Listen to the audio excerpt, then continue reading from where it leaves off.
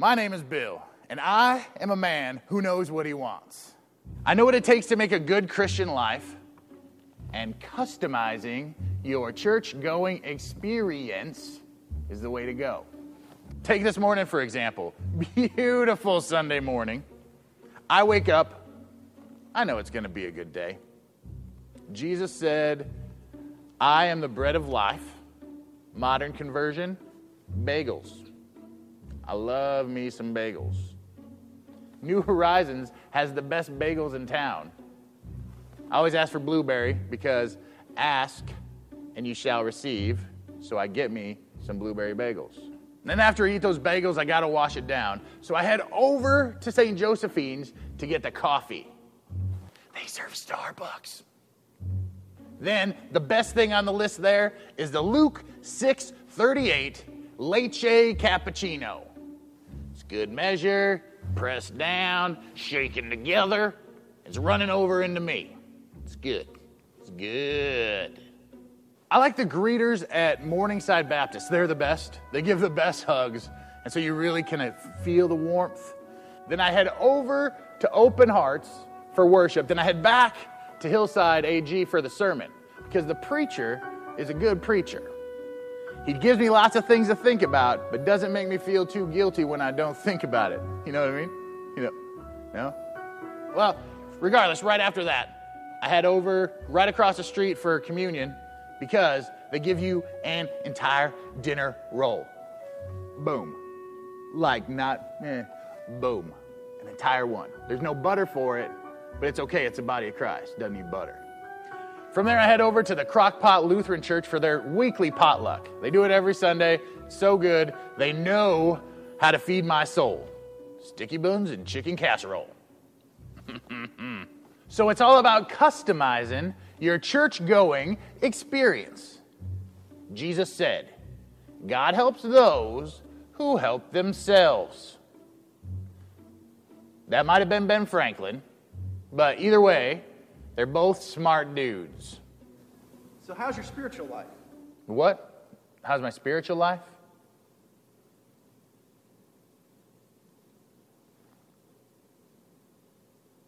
I guess I'll have to find a church for that.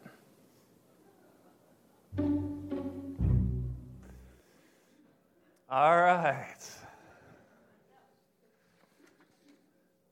Aren't you glad you found a church that feeds your spirit? Yeah. And today, we're going to feed your stomach too. And you don't have to go all over town. All right? We got it all downstairs. I love it when you hear someone like that. I don't know if you noticed it, but he took a lot of Bible verses there and misused them. Didn't he? To kind of say what he wanted the Bible to say. That's why I think it's so important that you belong to a church that teaches the Bible in context with the Bible. That's really, really important that we have that. Every Sunday, if you have just a feel-good topic, I love what he said in there, it doesn't make you feel too guilty. You don't want a preacher that doesn't let the Holy Spirit do what the Holy Spirit can do. But you can't have just a feel-good message every Sunday, because that's like getting a couple bites on your plate, and that's it. Here we go through the Bible. We're going through the harmony of the Gospels, Matthew, Mark, Luke, and John. And you're going to get the meat and potatoes. And you want it all, don't you? You want a full plate. And today, the spiritual feast, we're in John 9. John chapter 9. And you're going to see in John 9 a verse from a song, a hymn, that you're very, very familiar with. I know you're very familiar with it because we sang it once already today, and we're going to sing it again. And that is Amazing Grace. In John 9, you're going to see a truth, a very important truth. And we all like the truth, right? We love the truth. The truth sets us free, as we saw. And the truth that we see this morning is that God can use any person to glorify himself. In John 9, God used a blind beggar to change a community. And I believe God can use us to bring hope to our community. Every single one of us, we're going to see that that's possible. And after all, aren't we all just blind beggars who found some bread, the bread of life? And God wants to shine His light through us to change our community, to show our love, to show God's love. The great truth of John 9, God wants to use you to glorify Himself. And the title is Amazing Grace. Let's begin with a word of prayer. Father, may your word today shine into our hearts. May it open our eyes. May we see that we all have a purpose in life and that we need to glorify you. That you didn't create us, you didn't save us so that we could get what we wanted, but you did it so that we would glorify you. All things for you. For you get the glory. In Jesus' name. And the church said. So my first question I want to kind of cover and top in this passage here is, can God really use anyone? Can God really use anyone? You may have looked in the mirror before. You may have thought to yourself, how can God use me? I mean, what good could I do for the kingdom of heaven?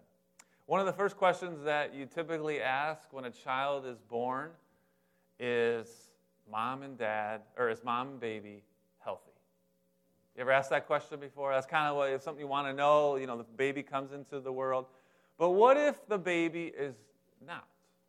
What if the child has a disability? Now what?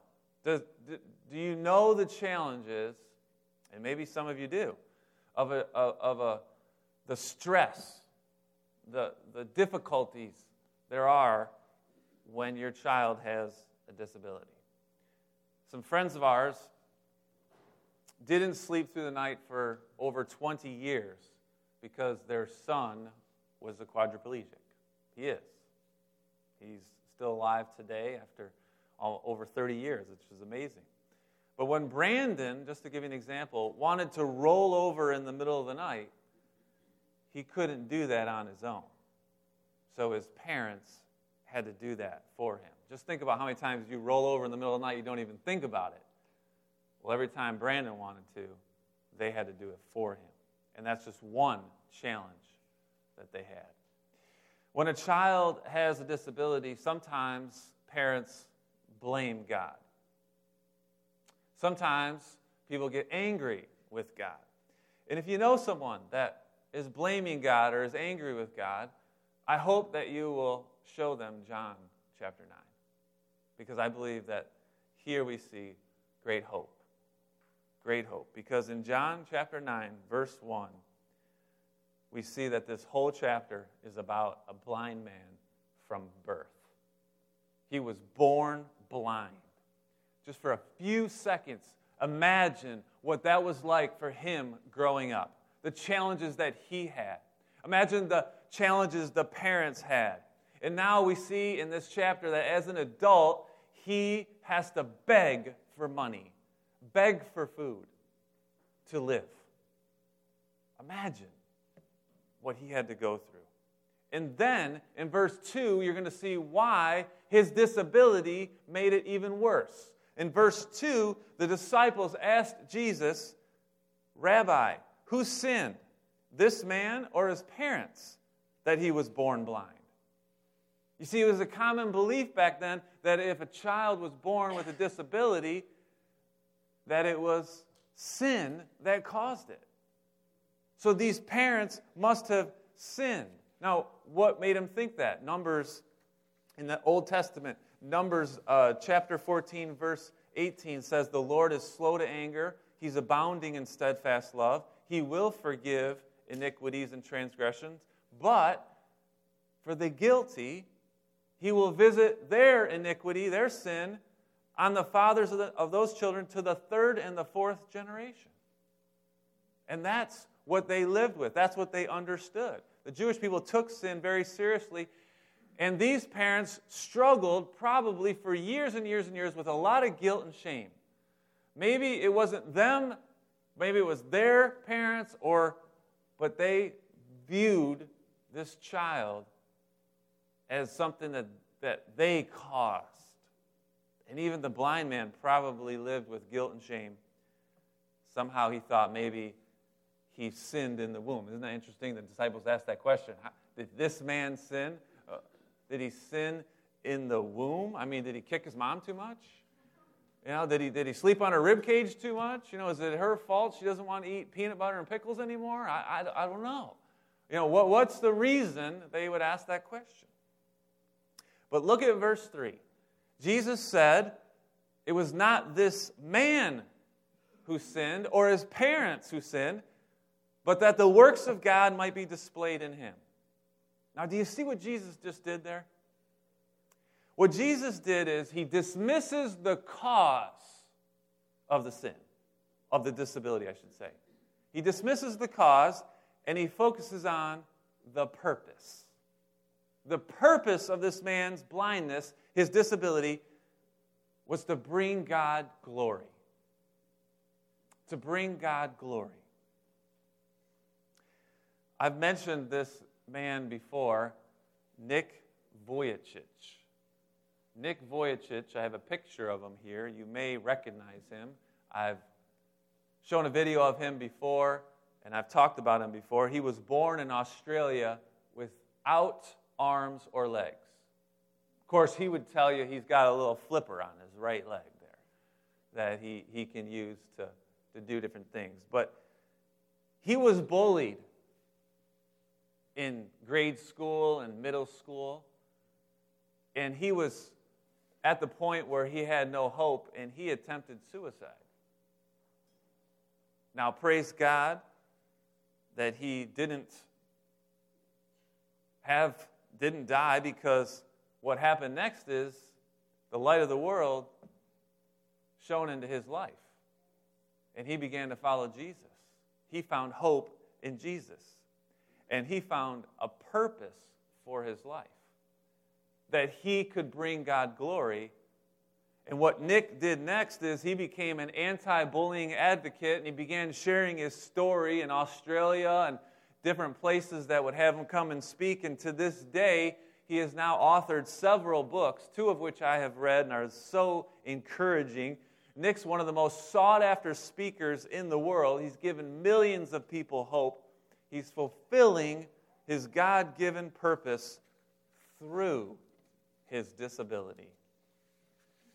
Now, I understand that many with disabilities might not be able to do what Nick has done. You may know someone that is not going to speak, they're not going to see, they're not going to get out of that wheelchair. But that doesn't mean God isn't going to use them to bring glory to himself. Think about their caregivers.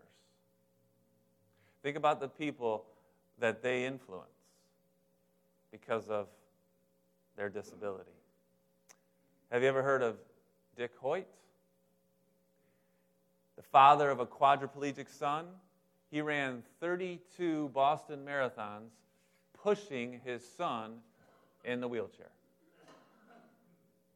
Do you think that brought hope and encouragement to all the people watching and seeing and hearing his story?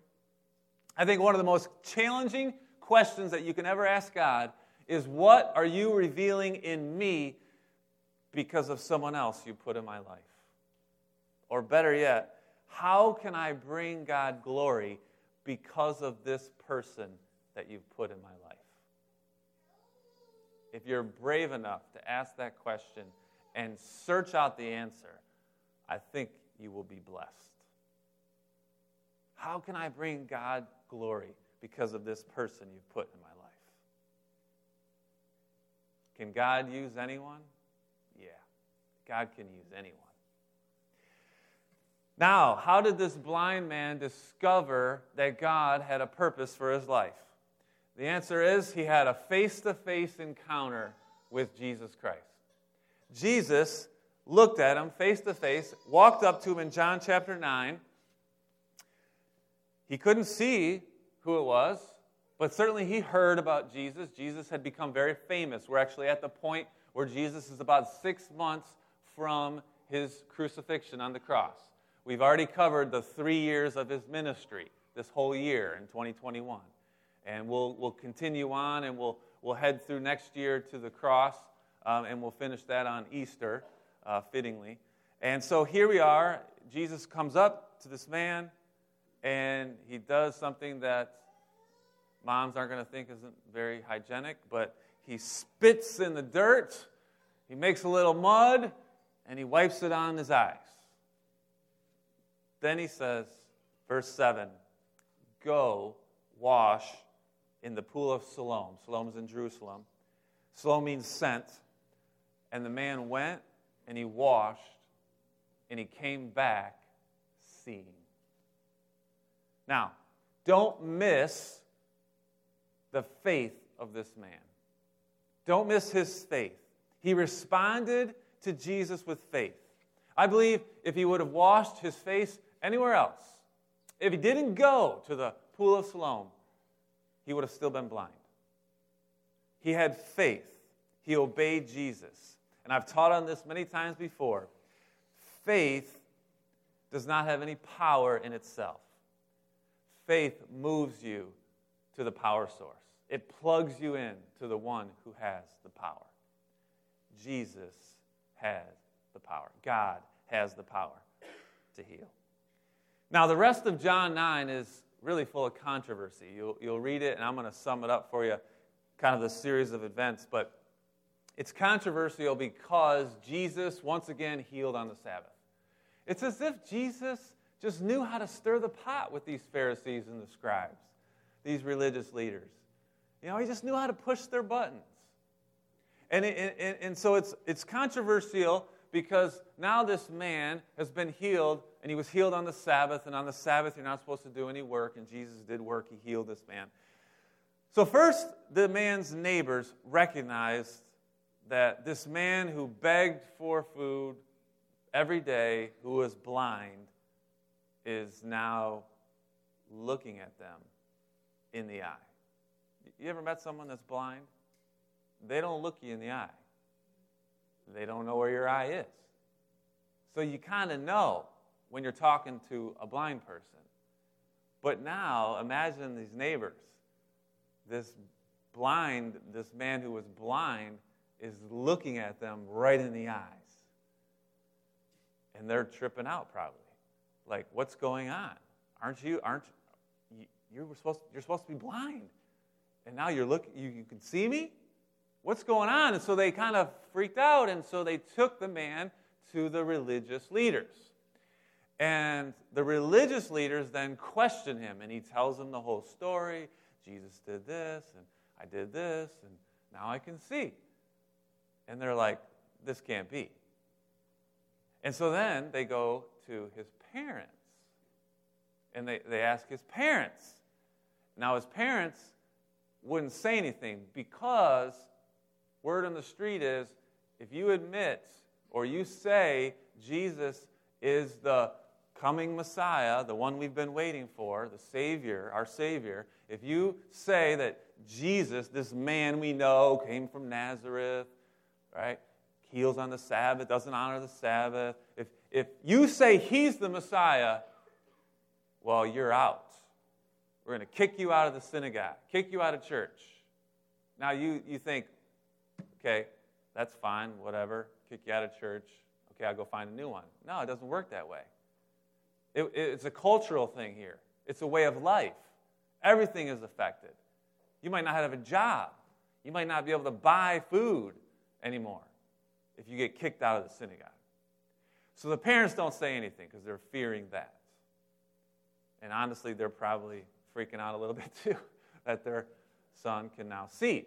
Well, the last thing that happens is the man is brought back to the religious leaders, and they question him again. And here, I'll help you see it for yourself, verse 24. They say to him, give glory to God. I find those words so amusing because I'm pretty sure he's about to do that, although they're not going to like it. Give glory to God. They said, we know that this man Jesus is a sinner. Now, verse 25, he says, well, whether he's a sinner or not, I don't know. But one thing I do know is though I was blind, now I see. Those words sound a little familiar to you? Yeah, they come from Amazing Grace, the most famous hymn of all time. John Newton wrote that hymn all the way back in 1772. And by the way, his story is amazing. John Newton served in the Royal Navy. After the Royal Navy, he got caught up in the Atlantic slave trade. And it was on one of those trips in which his ship was about to go down because of this terrible storm that came up. And he called out to God for mercy. And God saved him. And that changed John Newton's life forever. From there, he became an abolitionist against slavery. From there, in 1764, he was ordained in the Church of England, and he served the Lord for 43 years, preaching and writing hymns. And some of those hymns made their way to America. And it was during the Second Great Awakening revival here in America that Amazing Grace became a favorite. Amazing grace, how sweet the sound that saved a wretch like me. That's what John Newton said.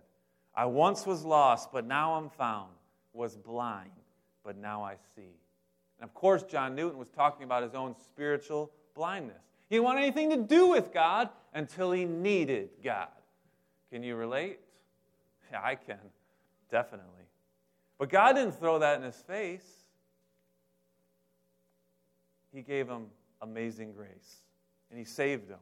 And he'll save you if you call on the name of Jesus. God continues to open spiritual eyes today. All over the world right now, people's eyes are being opened to the truth that Jesus Christ came into this world, lived a perfect, sinless life, died on the cross, and God looks at his life and the blood he shed on the cross as propitiation, as a way of substituting us.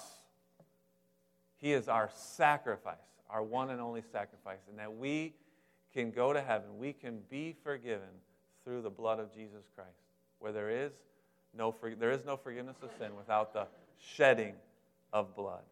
And some people, when they hear that truth, respond by just closing their eyes and praying to God and saying, thank you, God. I believe it. I get it now. I understand. You sent your son Jesus to die for me, just for me, and I'm willing. I want to have a relationship with you. I love you. And some people respond with just a prayer. Some people come forward at church, come to the altar, and they make it official that way as they call out to God. And some people, well, they get excited. They jump around. I've seen that too. And they start hugging everybody.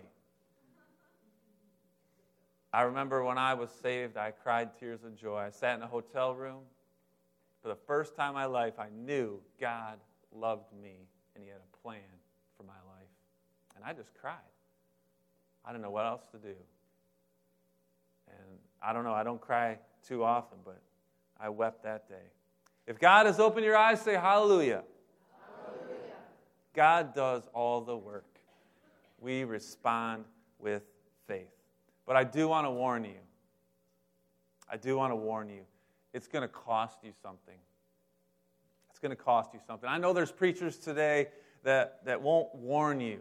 They won't tell you that it's going to cost you something. They tell you that God wants you to be healthy and God wants you to be wealthy, but they don't tell you the whole truth. And I want you to know the truth. I think it's important that following Jesus is going to cost you something. We have this sort of notion today that being a Christian doesn't cost you anything. And I think that's because being a Christian, that definition of what is a Christian is so wide and vast. There's so many different definitions of a Christian. That's why I don't even really like to say, are you a Christian? I like to say, are you a follower of Jesus Christ? Because I think there is a difference there. Following Jesus will cost you something. Let's look at the blind man's life. When his eyes were opened, he had some boldness, and he says in verse 33, if this man were not from God, well, he could do nothing. That's pretty bold, because what they said is, you were born in utter sin. and you're going to teach us? And they cast him out. They kicked him out of the synagogue. So his life's never going to be the same now, because he stood up, he took a stand, and he said, I'm a follower of Jesus Christ. I believe in him. He healed me. Now, verse 35, Jesus heard what happened to him, and so he pursued him. Don't you love it when Jesus pursues you? He found him, and he said to him, do you believe in the Son of Man? Now, the Son of Man is a reference to the Messiah. Verse 36, he said, who is he, sir, that I may believe in him? And Jesus said, you're looking at him. In verse 38, this man said, Lord, I believe. And he worshiped Jesus. I have a lot of favorite verses in the Bible, but John 10:38 is one of those verses. Doesn't that just make you smile when you read that? Lord, I believe. And he worshiped Jesus. Even though this man would not have the same friends, he probably would have to move and start over. He probably would struggle to find food and work for the rest of his life. But that doesn't take away the joy and the peace that he has. He is now truly happy. Aren't you so glad that Jesus didn't preach the way some preach today? That he explained to him that this is going to cost you something. He was honest with him.